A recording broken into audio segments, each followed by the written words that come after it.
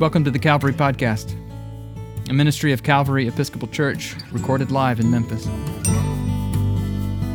The Calvary Podcast is weekly sermons, but also conversations, reflections, and provocations about the mystery of God and what it means to be human in the world in need of repair.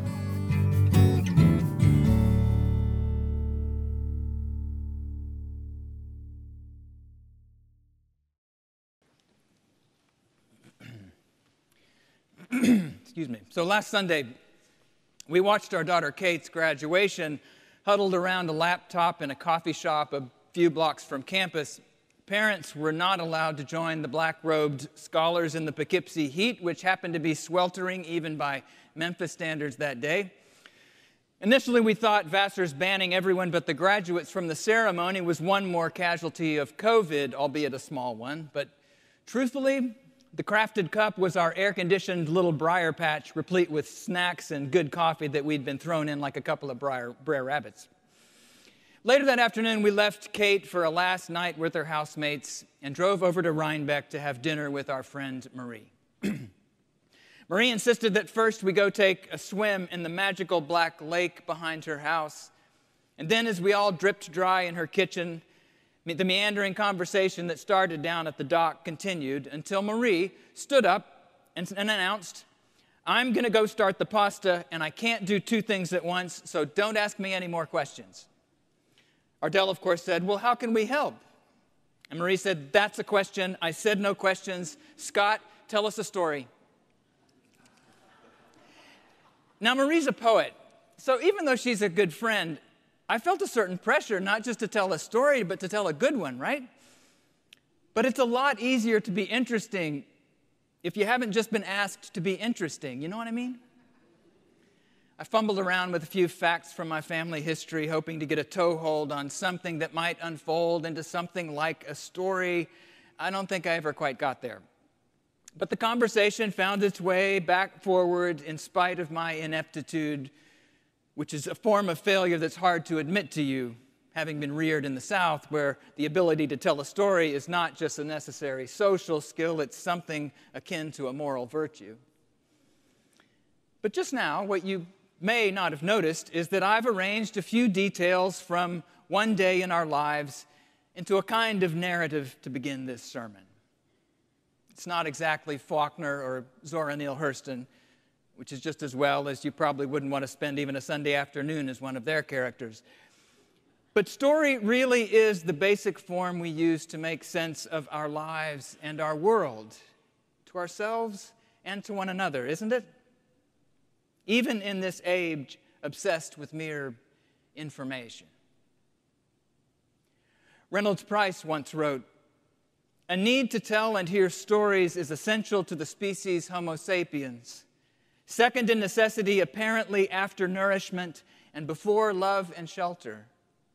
Millions survive without love or home, almost none in silence. And the opposite of silence leads quickly to narrative. And the sound of story is the dominant sound of our lives, from the small accounts of our day's events to the vast incommunicable constructs of psychopaths." In the 4th chapter of Mark, very true to form for Mark, we get two concise versions of two of Jesus' parables about the kingdom of God, or the reign of God, as some scholars say is a better translation of the active nature of the reality he was describing. Jesus says the reign of God is as if someone would scatter seed on the ground and would sleep and rise night and day, and the seed would sprout and grow. He does not know how. And that it's like a mustard seed, when sown upon the ground, is the smallest of all the seeds on earth. Yet when it is sown, it grows up and becomes the greatest of all shrubs and puts forth large branches so that the birds of the air can make nests in its shade. And then Mark tells us that with many such parables, Jesus spoke the word to them as they were able to hear it. He did not speak to them except in parables, but he explained everything in private to his disciples. In other words, the language Jesus used to proclaim the essence of what he was called to proclaim was not the language of science or of philosophy. It was not the language of history, and it definitely not the language of theology. He spoke the word only, Mark tells us carefully, in parables. So instead of a theological system or a political agenda, Jesus gives us that farmer sowing seed, sleeping, rising, grain coming up from the earth. He gives us a mustard seed growing up into branches large enough for the birds of the air to make their nests in its shade. And I'd bet my entire collection of Cliff's Notes that the question you and I would ask Jesus first, if he showed up here and started in with his stories, would be, okay, Jesus, but what's the point? Now, our gospel ending reads with the suggestion that he gave the real skinny to his disciples off in private, right? But if you read the whole of Mark's gospel, you will not find Jesus' disciples to be a bunch of those hand-waving overachievers from your English class who seem to understand every allusion and metaphor from the day's assignment. The disciples were every bit as befuddled as the rest of the people Jesus talked to. Remember, this is the gospel that ends not with the glorious ascension or the Great Commission, but with two women running from the empty tomb in terror and amazement.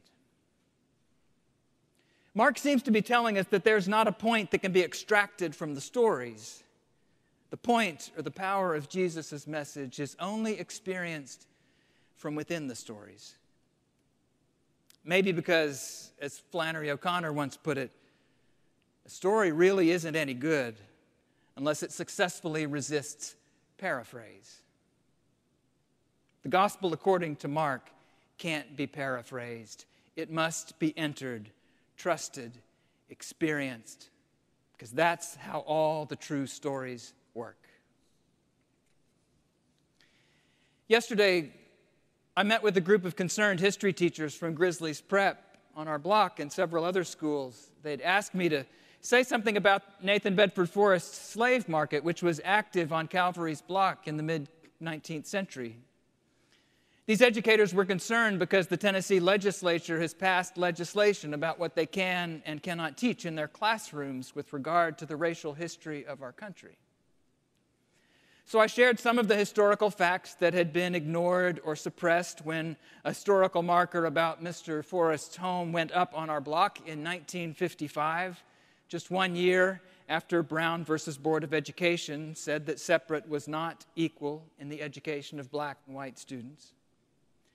I told them that the Historical Commission, the Tennessee Historical Commission, who had erected the original sign, was not interested in revising it when Tim Hubner approached them with research that showed that the business interests that made Mr. Forrest wealthy mentioned on that sign included the buying and selling of human beings. But what I most wanted the people gathered to hear was how I and so many others were pulled not into the facts and the statistics of slavery's legacy in our country, but into the story of slavery in this country, in this city, even on this very block. Some of you were here on the 4th of April 3 years ago, the 50th anniversary of Dr. King's assassination.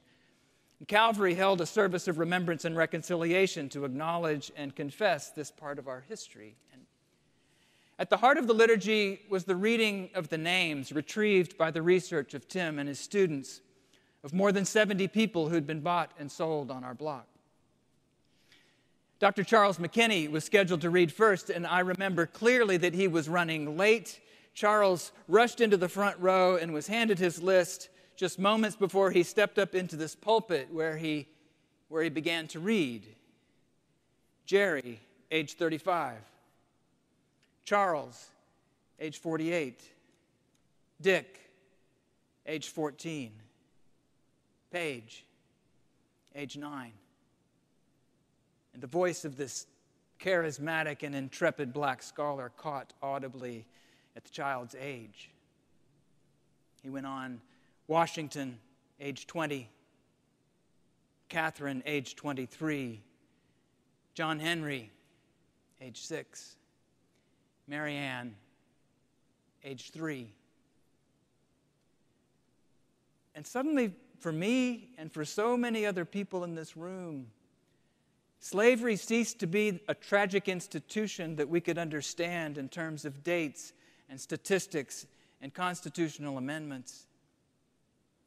Slavery was children and mothers and teenagers and grandfathers with names and friendships and stories. People who laughed and loved and maybe even prayed to the very same Jesus the men did who looked them up and down before making bids to purchase them as Forrest and other sellers paraded them around our block like livestock. Slavery, in other words, became a story that this middle-aged white man had information about, but had never in his first 50 years on earth really entered with much more than his head. The truth of all the cruelty and lost lives, you might say, were the smallest of all seeds until that moment when they grew up and put forth branches, in the shade of which at least a handful of God's beloved and enslaved children finally came vividly alive, even for me. I know you have stories like this of your own, maybe that one. Moments when the truth about our lives and our world as God sees them is laid bare to us, either in the unbearable tragedy of their brokenness or in the limitless redeeming love of their Creator, which really can still shine through it all in spite of our sins and our distortions. To see suffering and injustice for what it is, you see, is to see people as God sees them. And those glimpses through the lens of divine love can fire us to make the just and merciful reign of God more fully known right here and right now. With many such parables, Jesus spoke the word to them as they were able to hear it. I believe he still does. I believe that even in this age of sound bites and fragments of information, we are still able to hear it. And I believe Jesus' invitation to us is still to trust those moments, those stories, to trust what we've experienced when we've been drawn into the great story of God's redeeming love for us and for all people, and then to go tell that story from our place within it, living lives of justice and mercy because we've seen for ourselves that there is nothing truer, nothing more real in all the cosmos than that love. Amen. If you're curious about Calvary Episcopal Church, we are an eclectic bunch of Christian people who don't all think the same thoughts or dress the same way or vote for the same candidates or even believe all the same things about the mystery of God and what it means to be human. But we do believe that we need each other because of our differences, not in spite of them, and that God calls us into unity, not uniformity. Subscribe to the Calvary Podcast at calvarymemphis.org/podcast or wherever you get your podcasts. Visit Calvary in person at the corner of 2nd and Adams in the heart of downtown Memphis, Tennessee.